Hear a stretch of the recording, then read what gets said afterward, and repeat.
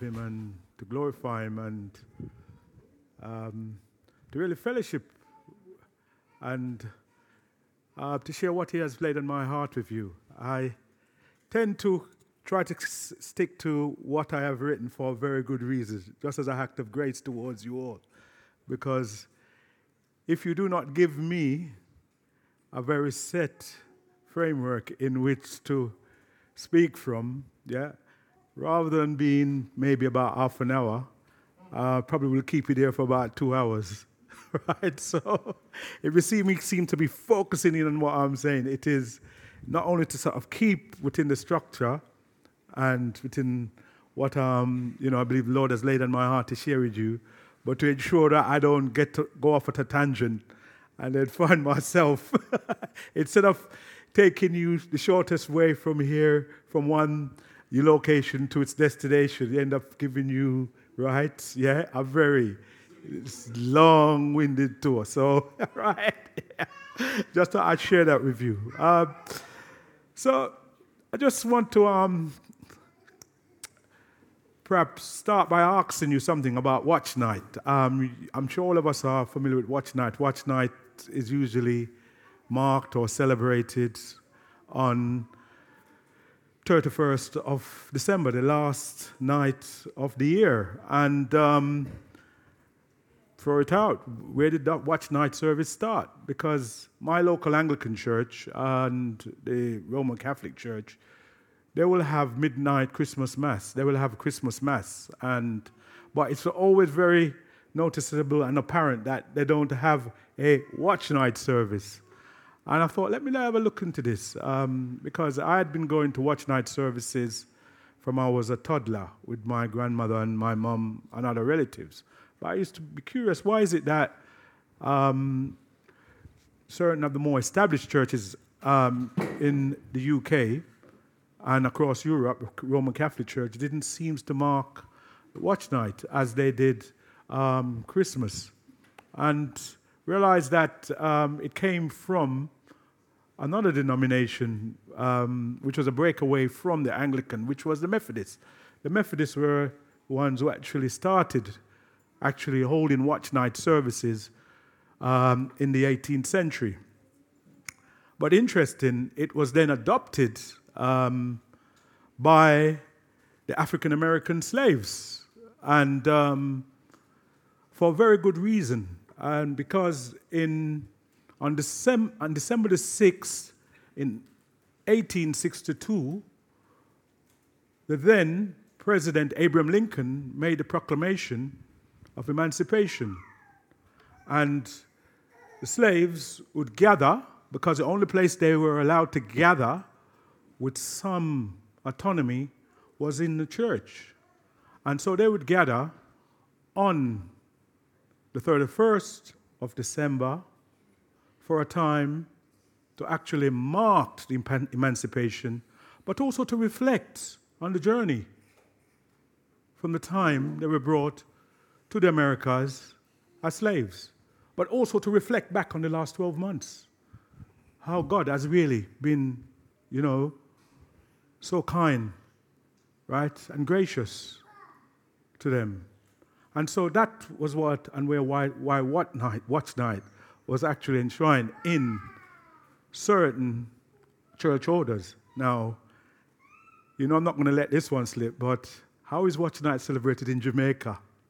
Well, yes, there's a spiritual side, right, where everyone goes to church until midnight, give God thanks. But then, right, always take it to another level. It then means that the whole, if you're from the city, the capital, right, everything just seems to just come alive, and it's now time to really rave and jam right back until, right, 6, 7 o'clock, or even later in the morning, if you like some of my sort of relatives in Jamaica. So always take it to another level or take it to another direction, right? So I just thought I would share that with you. But today's message, a new year. It's a new road for a new year. So let us, if we can, look at the passage in Isaiah. Isaiah chapter 60, verse 1 to 6. Arise. Yeah, we're reading from the New King James Version. Arise, shine, for your light has come, and the glory of the Lord is risen upon you. For behold, the darkness shall cover the earth, and deep darkness the people. But the Lord will arise over you, and his glory will be seen upon you. The Gentiles shall come to your light, and kings to the brightness of your rising. Lift up your eyes all around and see, they all gather together. They come to you. Your sons shall come from afar, and your daughters shall be nursed at your side. Then you shall see and become radiant, and your heart shall swell with joy, because the abundance of the sea shall be turned to you. The wealth of the Gentiles shall come to you. The multitude of camels shall cover your land, the dormitories of Midian and Ephah. All those from Sheba shall come. They shall bring gold and incense, and they shall proclaim the praises of the Lord. So that was a message, This was, as if you know anything about the background at the time when children were in captivity and all they could see around was doom and gloom. But there it was a message, a message of promise from God through the prophet Isaiah. But it wasn't just for the Jews, it was also for the Gentiles. Very much, you could say, a message of the gospel, right? Which is for all nations. So before we get on to our message, let me just say a word of prayer, give God thanks, and then we will then go on. Lord, just give you thanks for another year, another time. So much has gone on, Lord. So much that's perplexing, so much that's been heart-rendering, so much that's been distressing, so much that's faithful. But yet, Lord, you have remained faithful. The fact that we're here today, it's an expression of your grace. There are many that would not have woken up this morning. We know that 300,000 people pass out of this life every day. So if it wasn't for your grace, for your goodness, for your mercy, we would not be here, Lord. And for this, Lord, we give you thanks. We know also, Lord, that even as we gather here in Lewisham on the 2nd of January, that there are many others around the world, around the globe, who do not have this liberty. But yet, Lord, we know that you are mindful, that you care for them. And I pray today, Lord, that they will find peace and assurance that you have not abandoned them. You will still sustain them through all their trials, through all their tribulation, through all the persecution. And so, Lord, I just pray that whatever is shared today, whatever you've placed in my heart, whatever goes forth, it will bring glory and honor to your name and will inspire, will encourage everyone that's here. As I ask in Jesus' name, amen. Right, a new year always brings a sense of hope, doesn't it? The previous year, with all its tragedies, problems, disappointments, failures, and sadness, is now behind us, and a clean slate laid ahead.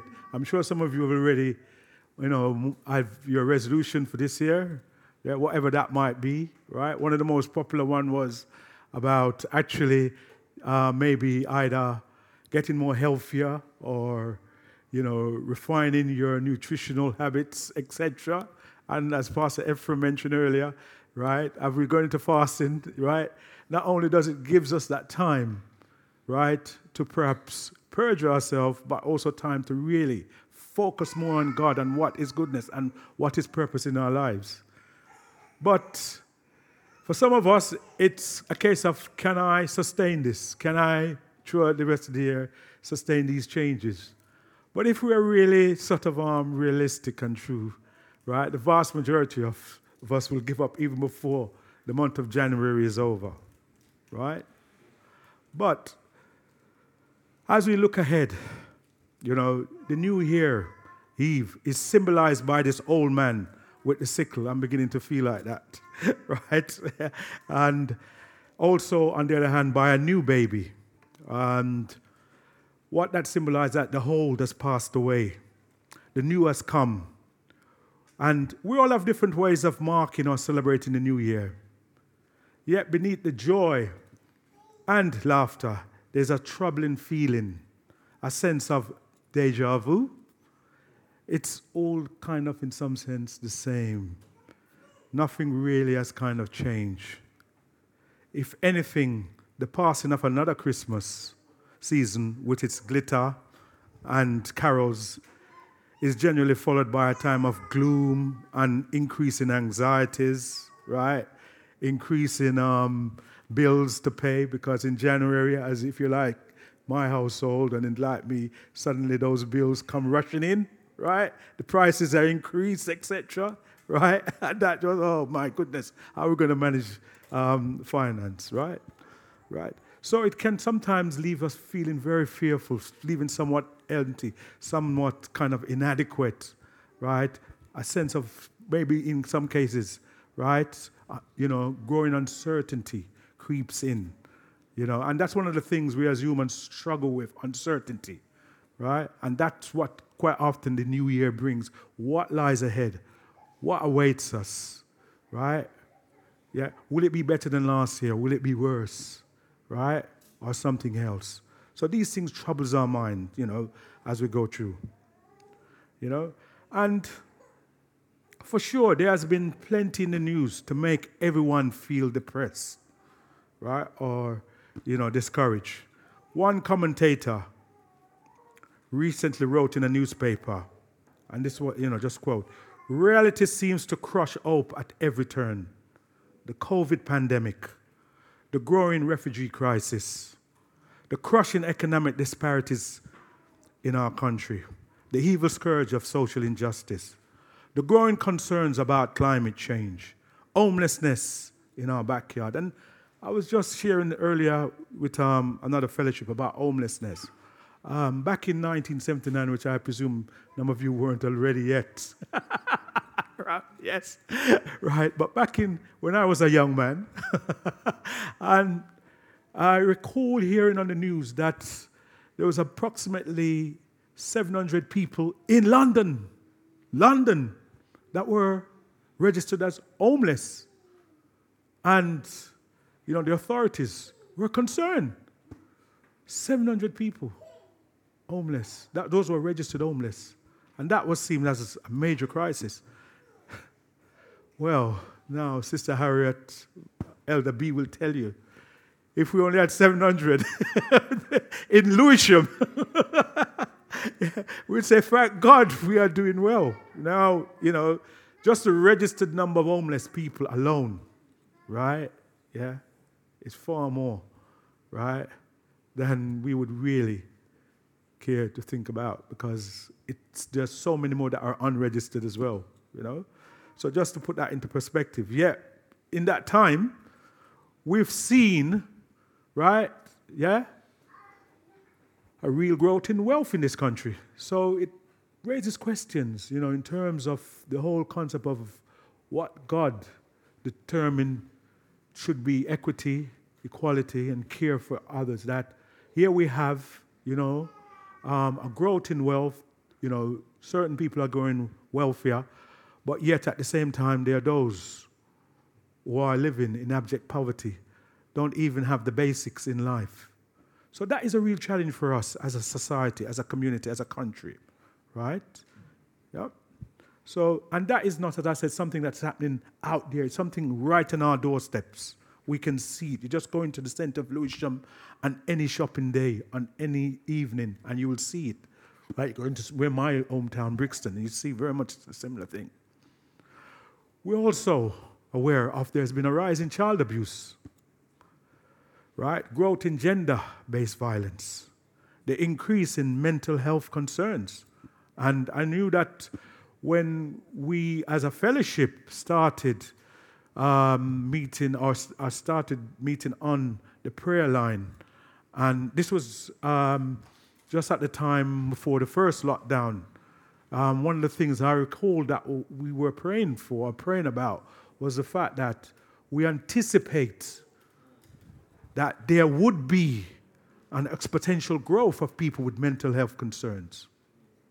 And not being fatalistic, But here we are today. And again, like homelessness, which are closely linked to mental health disorder in many ways, right? Right? It's really distressing to think about the number of people that are in various degrees suffering from mental health disorders, right? I'm sure every one of us knows someone somewhere, or it's seen it on this road or seen it on our streets, right? And this number has gone up, right?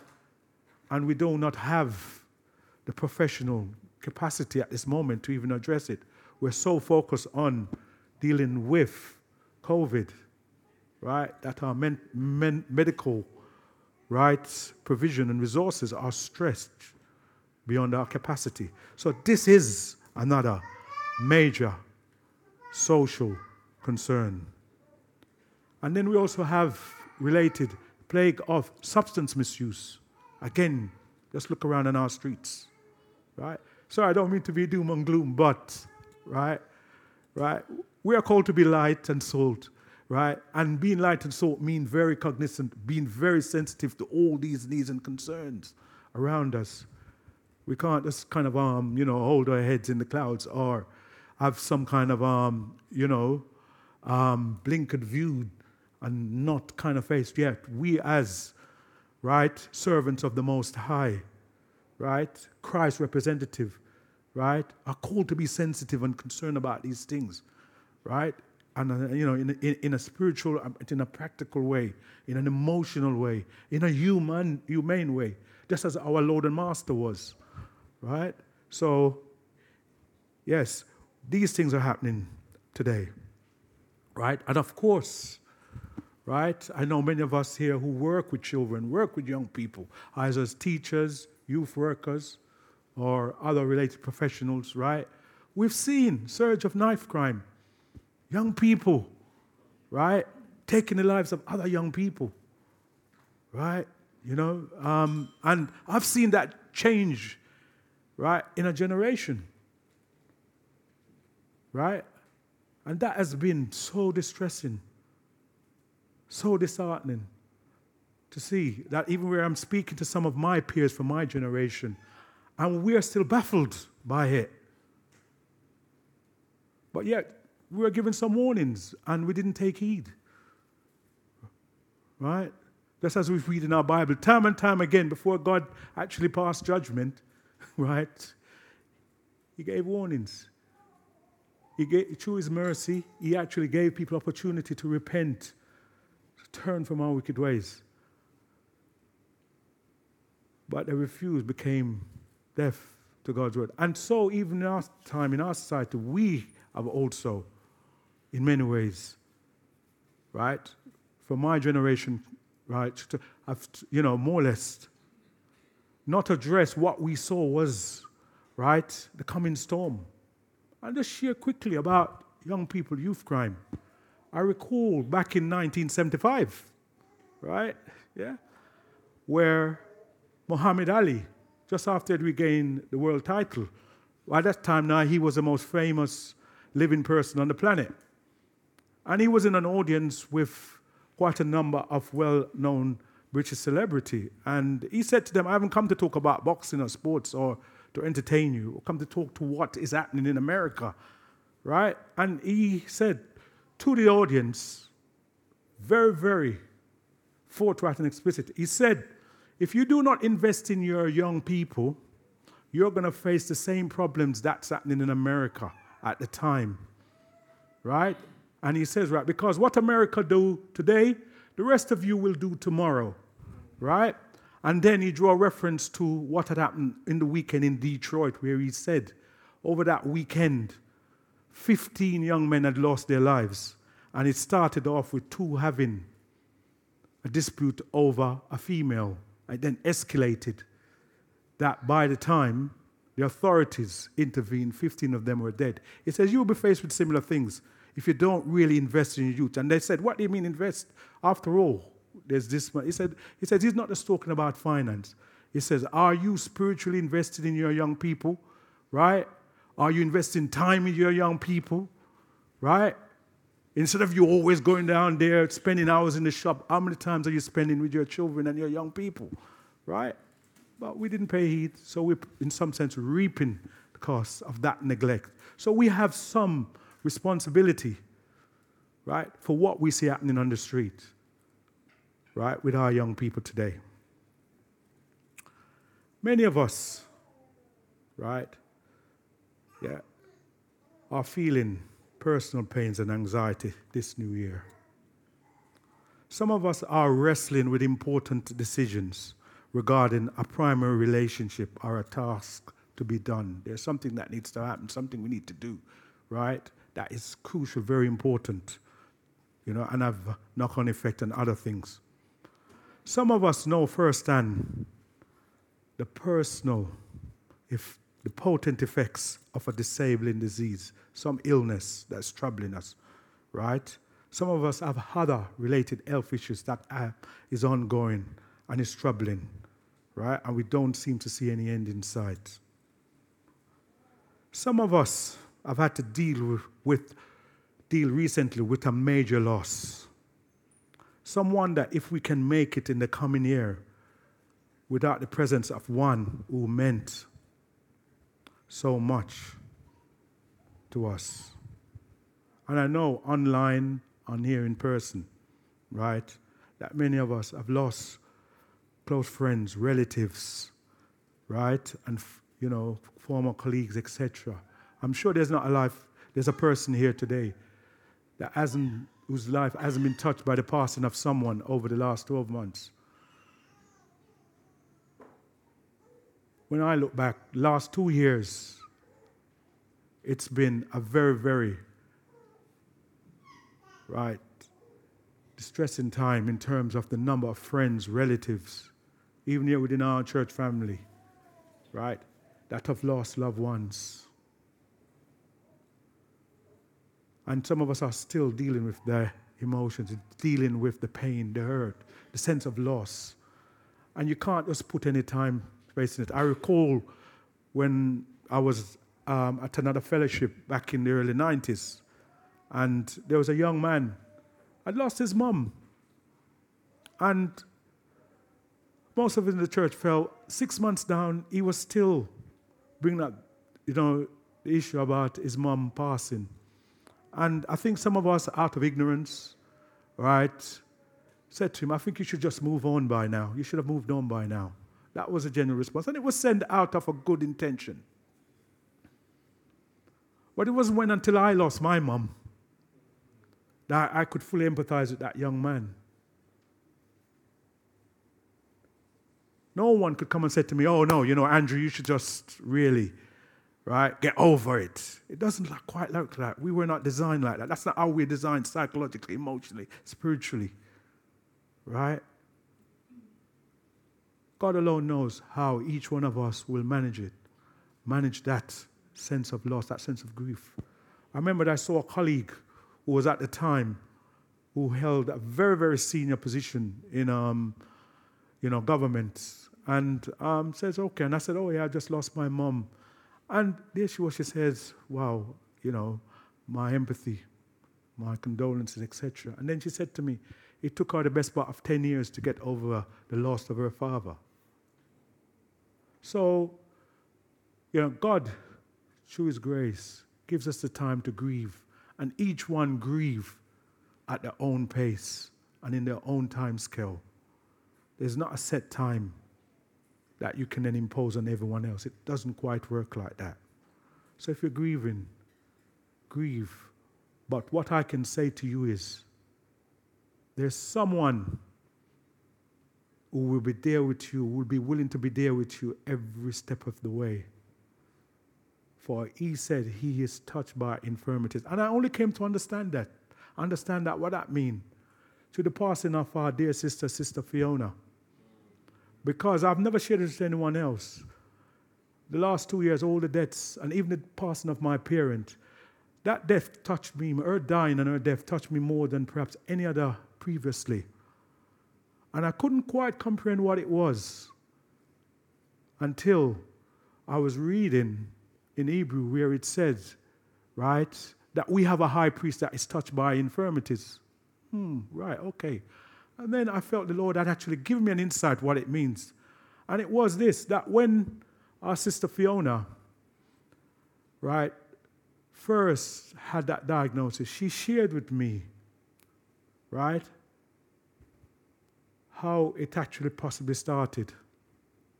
And then many of us, I know, she shared, right, the ongoing health challenges relating to her diagnosis.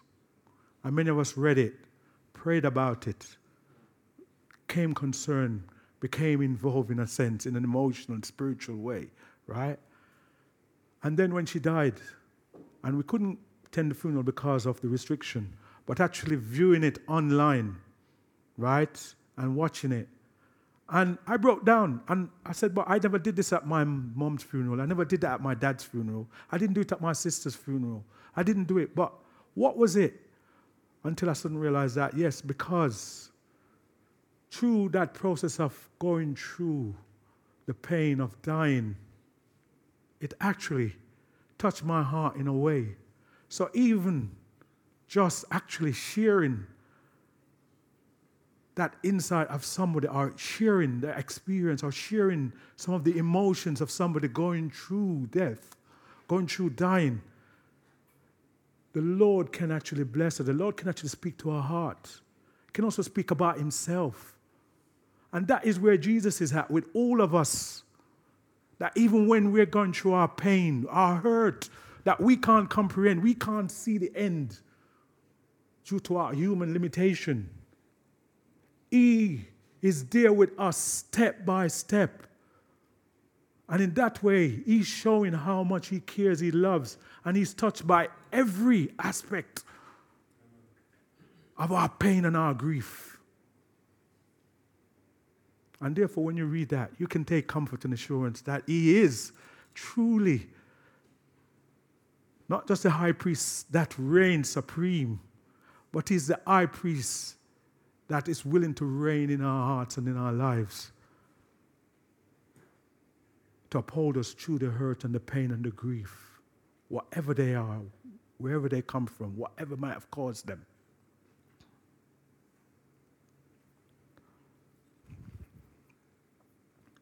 Some of us are feeling lonely, in spite of people all around us. And just to give you an example, I had a great uncle who lived to be 119. He died in 2020 in Jamaica. But I remembered I saw him last in about when he was 90. And he said to me, it is a very, can you believe he lived another 29 years? He said, it's a very lonely journey. And I thought, I didn't understand what he meant fully. He said, it's very lonely, right? But then in his own way, he said, right, when your wife is gone, when all your friends have gone, when all the people that you had actually, more or less, grown up with and had traveled with and journeyed with are no longer around, life becomes very lonely. But he says, at least he knows there's one that is always there with him. Yeah? That's the Lord himself. So, yes, we can be surrounded by people. We can be still even interacting with people, but yet within our heart, within our humanity, within our being, we're still struggling with loneliness. Some of us are fearful what the future may hold. Some wonder if dreams will ever be realized or whether the new year will be even more frustrating and filled with feelings of futility than the last. Many of us are feeling pain or anxiety this new year. When we feel this way, the temptation may be to stay with the familiar and the comfortable, to metaphorically crawl back into bed and pull up the covers, right? Try to shut the world outside. But Christ's birth, with its emphasis on a light shining in the darkness, brings us new hope. Christ coming into the world should remind us that there are new roads ahead, New roads that will take us, if we choose to let them, into new adventures, new challenges, new opportunities to be the person God wants us to be. But Christ's birth reminds us that life continues even as one year ends and another begins. The Magi, or otherwise known as the wise men, who brought the gifts to the Christ child, illustrate, right, this momentum, this movement forward. But first, a few words about who these Magi were. I know you've heard this, Christmas and the New Year, but the Word of God remains, and the truth from the Word of God still is relevant every day. So the Magi, the wise men, they probably were astrologers, according to our present day definition, either from Iran or Iraq.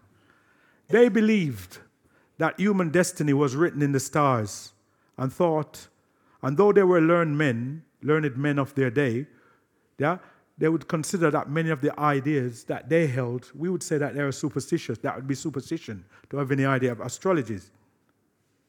Yet I'm confident that even though you would actually understand them to be astrologers and only reading the star and it's related to superstition, I'm confident that if I asked all of you, or many of you here and online, do you know your astrological sign?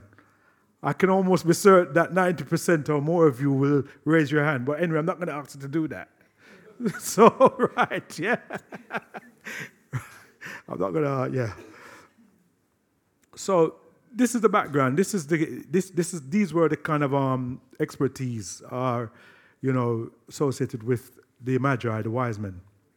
But the wise men, right, like us, agreed on one thing, that they believed that human events were influenced beyond a power in this world.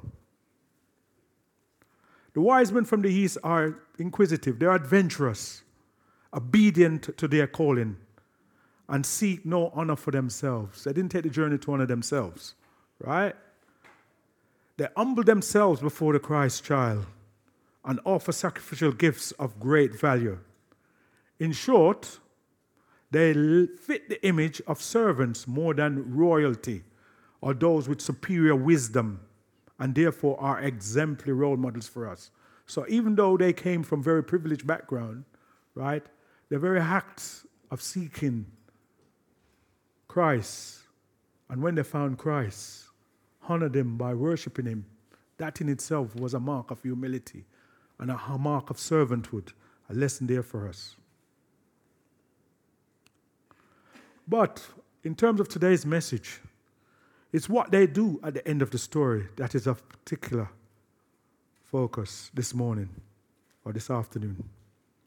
Book of Matthew says that they are warned in a dream not to return to Herod. And in the Bible we know that dreams are an important channel in which God communicates to people. And he still communicates through dreams and through revelations. But he primarily communicates to us through his word. Yet we know that God is still speaking, and it's the same God that spoke to the wise men, the same God that speaks to us today. The Magi, the wise men, after they had offered their gifts, realized the danger in returning to Herod and leave. They were warned and leave to their own country by another road. They don't hang around to bask in the beauty of the Christ child. They don't stay where it is comfortable and secure. They set out from there by another road, a new road, a different road than the one they had been traveling upon. They move on in their journey of life, and so must we.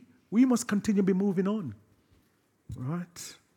Yeah, where God is directing us. For us, the manger is only one stopping place on our journey of faith. And while the peacefulness of the manger may move us deeply, as it does, most of us or all of us, every Christmas, we should never stay there. The rest of Jesus' journey had to go on from the manger to the cross. And so our journey need to continue from the manger to where God is leading us. And so as we embark on this new year, a fair question to ask, how can we move on? Isaiah tells the people of Israel to arise, shine, for your light has come. They no longer have to live in darkness and gloom, nor do we. Rise and shine, get up, begin again. There's more to come. There are new roads to travel upon in this new year. But there are also powerful forces working against this directive. Apathy, lack of confidence, our physical or mental state, extreme caution or cowardice. All these serve only to hold us back. And worse than any of these is fear, which often immobilizes us. As a sister reminded me yesterday, there are 365 references to fear not in the Bible, one for each day of the year. I once heard Pastor Rob share the following story, and I'm sure some of you perhaps recall it also. Right? Sometime in the early part of the 19th century, one dark winter night, a weary traveler came to the banks of the mighty Mississippi River for the first time. There was no bridge in sight, and ice covered the water so far as one could see. Could he dare cross over? Would the ice bear his weight? It was urgent he reached the other side. So finally, after much hesitation and with fear and trembling, he began cautiously creeping on his hands and knees across the surface of the ice. Yeah, you can probably remember it, Elder B. Yeah, the story. By distributing his weight in this way, he hoped to prevent the ice from cracking beneath his weight. About halfway across, he heard a noise behind him. And he turned and looked to see a man driving a horse-drawn sleigh with coal, starting to cross the river. And here he was, the traveler on his hands and knees. The man on the horse and sleigh, full of coal, dashed past him and out of sight across the same river of ice on which he was creeping. You and I are sometimes like that traveler, aren't we? Fear, by whatever name we call it, can prevent us from doing so much. Cautiously and fearfully we venture forth upon God's promises, as though the lightness of our step might make the promises more secure. Yet at the same time, we doubt that it's true. God has promised to be with us. Believe this promise. God has promised to uphold us no matter what. Believe this promise. God has promised to grant us victory over all our spiritual enemies. Believe this promise. God has promised to grant us full and free forgiveness of our sins through and because of Jesus Christ. Yeah? Our newborn Savior. Believe this promise. Right? Don't creep upon these promises as though they were too fragile to hold you up. Stand upon them. Be confident in God, for God is good as His word. Right? And that our loving Lord will deliver them, will deliver His promises. God never reneged on His promise. God never failed in His promises. Right? God is always, right? Yeah, true to His promises. Right? This we can be assured of as we move into 2022. Maybe you've heard the expression, even if you're on the right track, you will get run over if you just sit there. It is true. Right? If you just stand still, you will stagnate. Right? So in this new year, let's get up and get going. Let us rise and shine. knowing that it is God's light that empowers the light within us. Now, Rose Crawford, I'm winding down now. Rose Crawford was blind the first 50 years of her life. Until one day she found out that there was an operation that could restore her sight. And so she had the operation. You can imagine the awe and the joy in seeing light and colors and images of people for the first time. Sadly, Rose could have had this surgery 20 years earlier. She was unnecessarily blind for 20 years because she did not know about the operation and assumed she was doomed to live in darkness. Nobody told her about the sight restoring surgery. Nobody told her she no longer had to continue living in darkness. And so it is with millions of people today. They're living in spiritual darkness because nobody has told them they no longer have to live in darkness anymore. And part of giving God the glory is sharing the light of Christ's glory with others. Each of us has a new road ahead of us in the new year. It's another road, a different road than any we have traveled on before.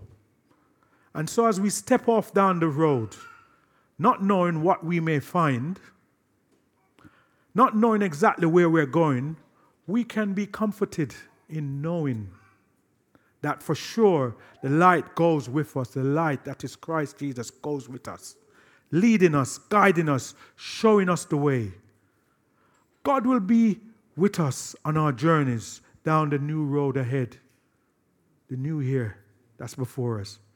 And even now, God is calling to each of us, whoever we are, whatever our circumstance, calling us to get up off our hands and knees, to stop creeping and rise and shine and continue on the journey, giving God our praise and sharing the good news with others along the way. Right? God cannot fail. God cannot be defeated. God cannot be overcome. No matter what lies ahead. Right? God can sustain us. Right? Jesus said to his disciples, and he said the same to us, fear not, for I have overcome the world. All power is given unto me in heaven and in earth. He reigns supreme. He's sovereign. And he wants to be sovereign in your life, in my life, throughout the coming years and beyond. So rest assured, brother, be comforted. Be confident in the Lord. No matter what lies ahead, he will see us through.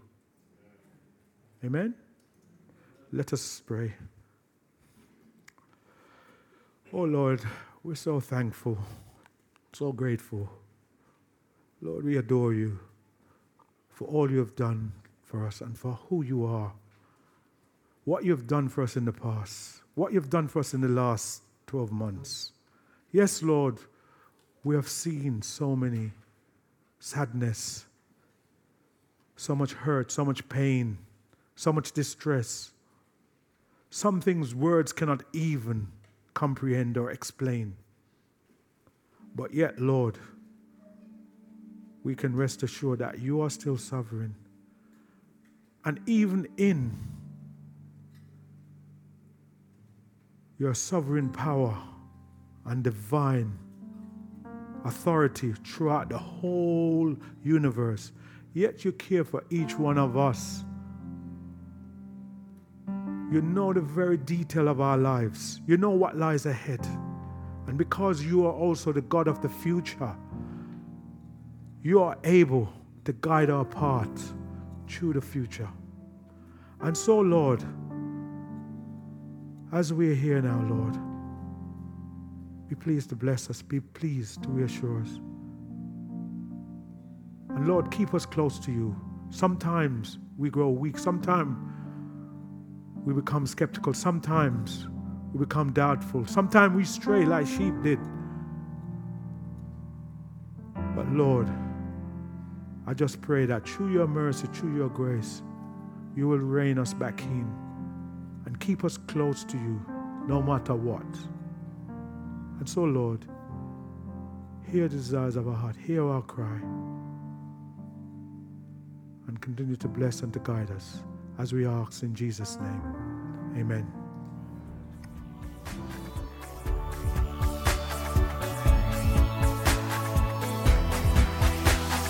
Join us next time for more of God's truth to transform your reality.